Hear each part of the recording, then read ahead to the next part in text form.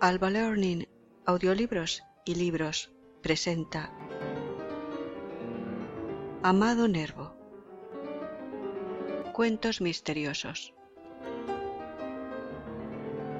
Más audiolibros y libros gratis en albalearning.com.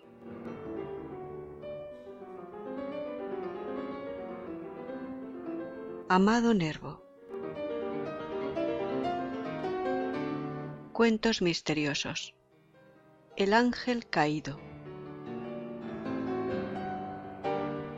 Leído por Alba para albalearning.com.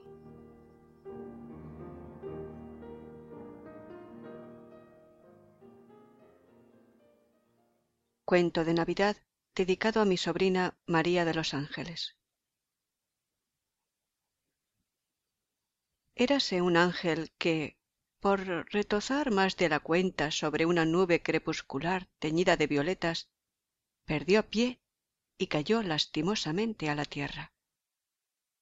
Su mala suerte quiso que, en vez de dar sobre el fresco césped, diese contra bronca piedra, de modo y manera que el cuitado se estropeó un ala, el ala derecha, por más señas.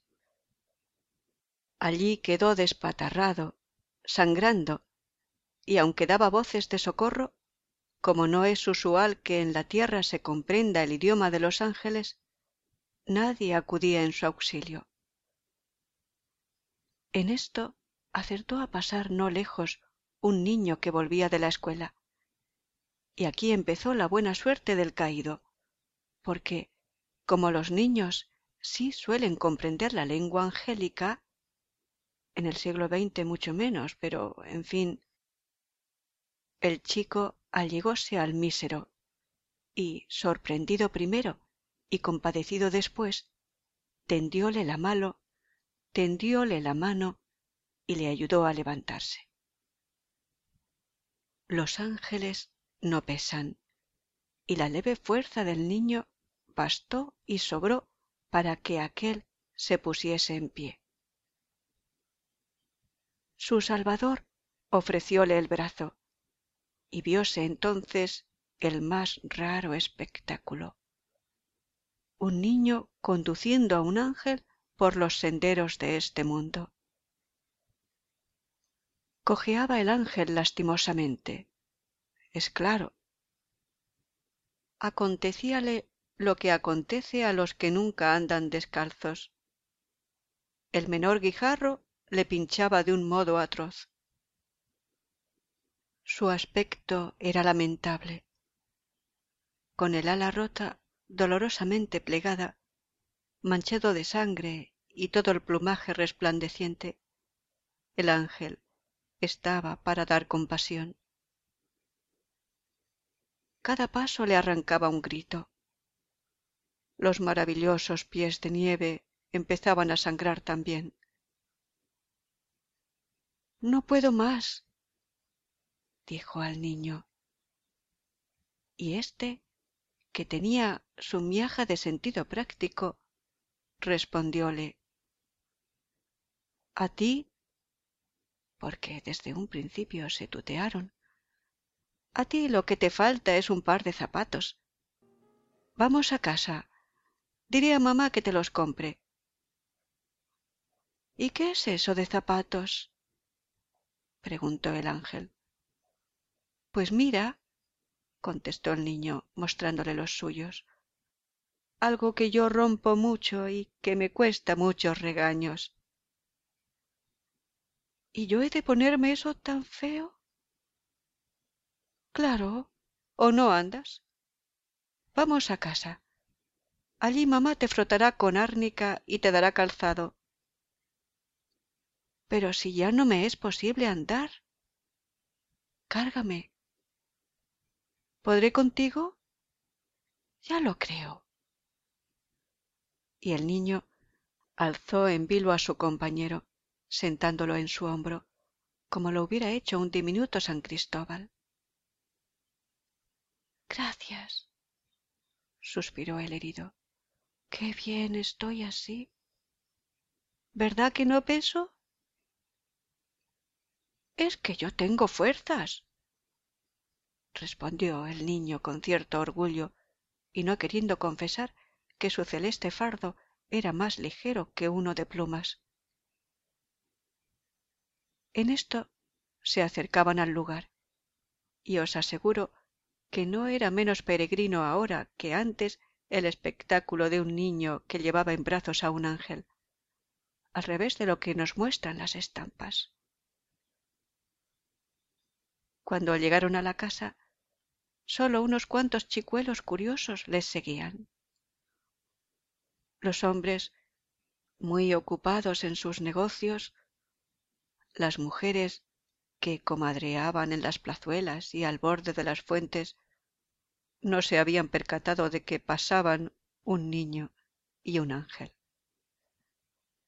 Solo un poeta que divagaba por aquellos contornos, asombrado, clavó en ellos los ojos y, sonriendo beatamente, los siguió durante buen espacio de tiempo con la mirada.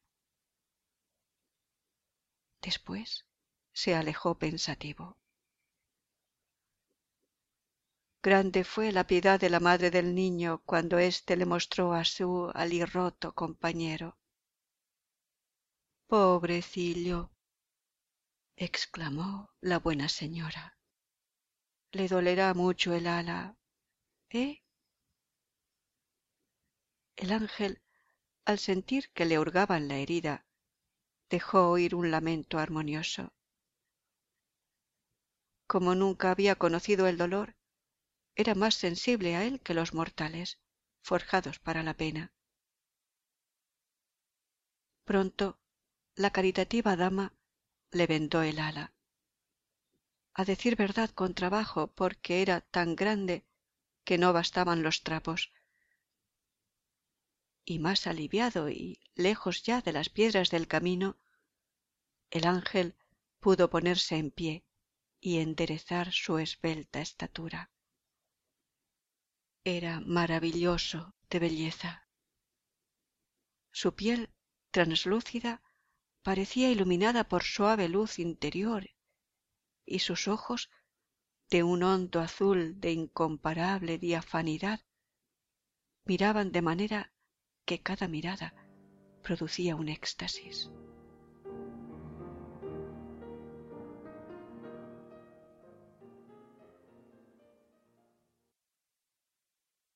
Los zapatos, mamá, eso es lo que le hace falta.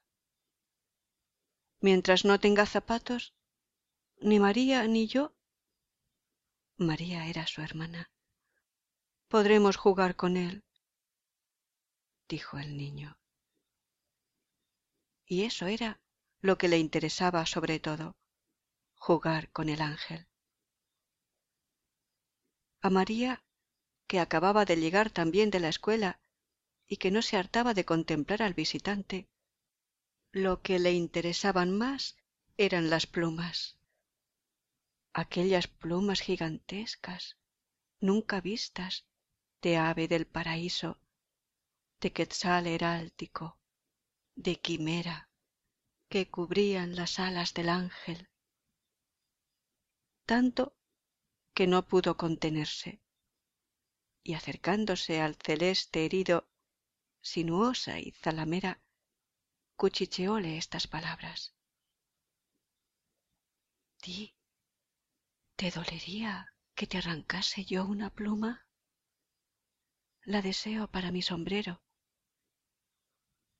«Niña», exclamó la madre indignada, aunque no comprendía del todo aquel lenguaje.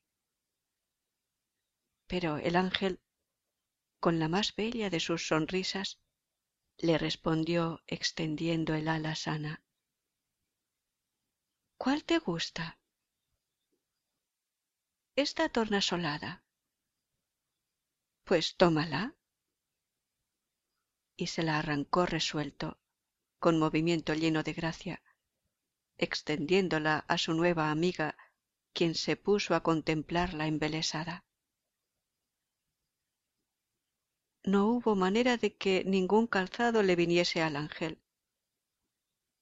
Tenía el pie muy chico, y alargado en una forma deliciosamente aristocrática, incapaz de adaptarse a las botas americanas, únicas que había en el pueblo, las cuales le hacían un daño tremendo, de suerte que claudicaba peor que descalzo.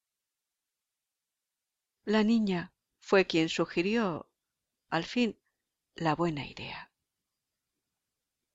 —Que le traigan —dijo—, unas sandalias. Yo he visto a San Rafael con ellas en las estampas en que lo pintan de viaje con el joven Tobías, y no parecen molestarle en lo más mínimo. El ángel dijo que, en efecto, algunos de sus compañeros las usaban para viajar por la tierra, pero que eran de un material finísimo, más rico que el oro, y estaban cuajadas de piedras preciosas.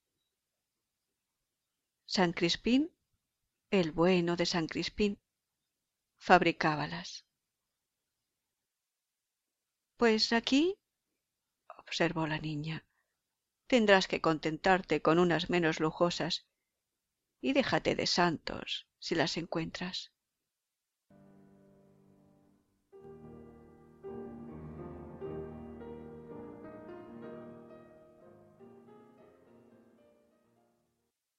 Por fin, el ángel, calzado con sus sandalias y bastante restablecido de su mal, pudo ir y venir por toda la casa.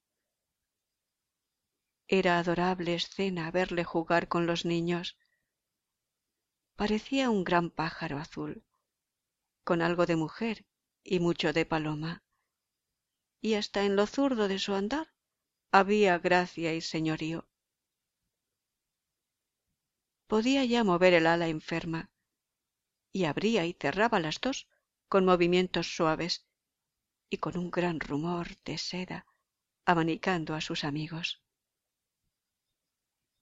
Cantaba de un modo admirable y refería a sus dos oyentes historias más bellas que todas las inventadas por los hijos de los hombres. No se enfadaba jamás, sonreía casi siempre, y de cuando en cuando se ponía triste.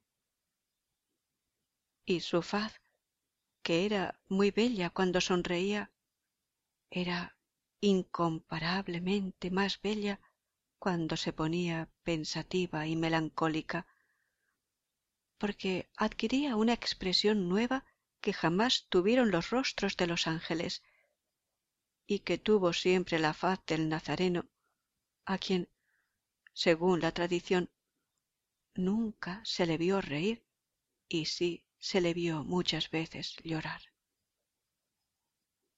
Esta expresión de tristeza augusta fue, quizá, lo único que se llevó el ángel de su paso por la tierra.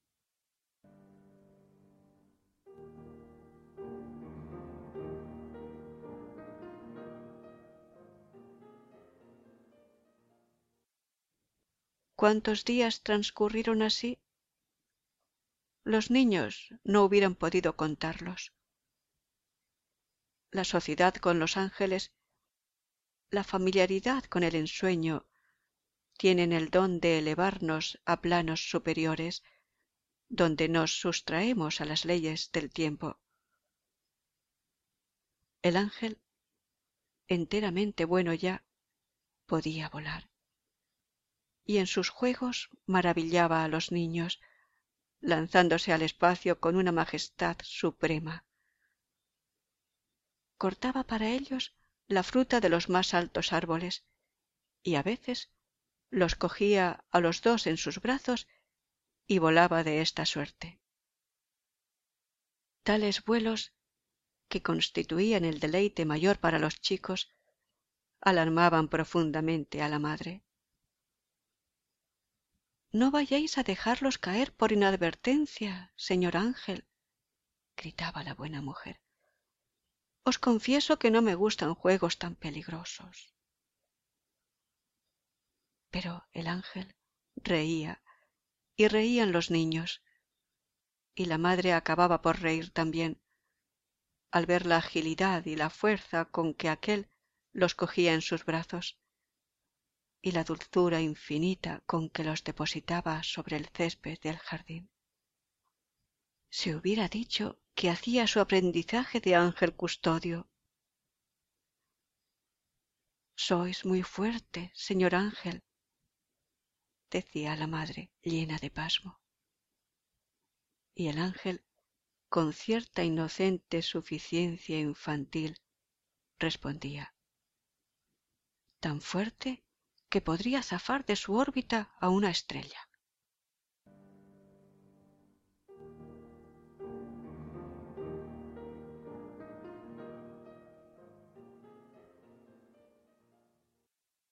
Una tarde, los niños encontraron al ángel sentado en un poyo de piedra, cerca del muro del huerto, en actitud de tristeza más honda que cuando estaba enfermo. «¿Qué tienes?», le preguntaron al unísono. «Tengo», respondió, «que ya estoy bueno, que no hay ya pretexto para que permanezca con vosotros, que me llaman de allá arriba y que es fuerza que me vaya». «¿Que te vayas? Eso nunca», replicó la niña. «Eso nunca», replicó el niño. «¿Y qué he de hacer si me llaman?». «Pues no oír». «Imposible». Hubo una larga pausa llena de angustia. Los niños y el ángel lloraban. De pronto, la chica, más fértil en expedientes, como mujer, dijo: «Hay un medio de que no nos separemos».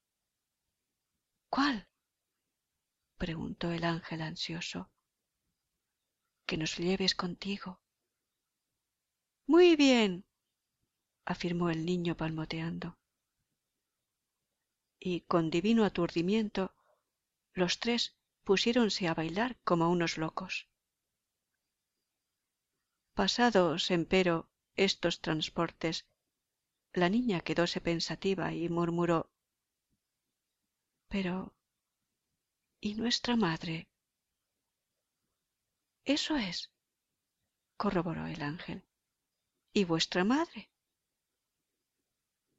«Nuestra madre», sugirió el niño, «no sabrá nada. Nos iremos sin decírselo, y cuando esté triste vendremos a consolarla». «Mejor sería llevarla con nosotros», dijo la niña.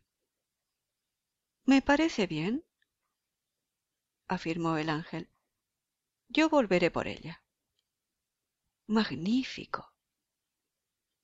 «¿Estáis, pues, resueltos?». «Resueltos estamos». Caía la tarde fantásticamente entre niágaras de oro. El ángel cogió a los niños en sus brazos y de un solo ímpetu se lanzó con ellos al azul luminoso. La madre en esto llegaba al jardín y toda trémula vióles alejarse. El ángel, a pesar de la distancia, parecía crecer. Era tan diáfano que a través de sus alas se veía el sol. La madre, ante el milagroso espectáculo, no pudo ni gritar. Quedóse alelada, viendo volar hacia las llamas del ocaso aquel grupo indecible, y cuando, más tarde, el ángel volvió al jardín por ella, la buena mujer estaba aún en éxtasis.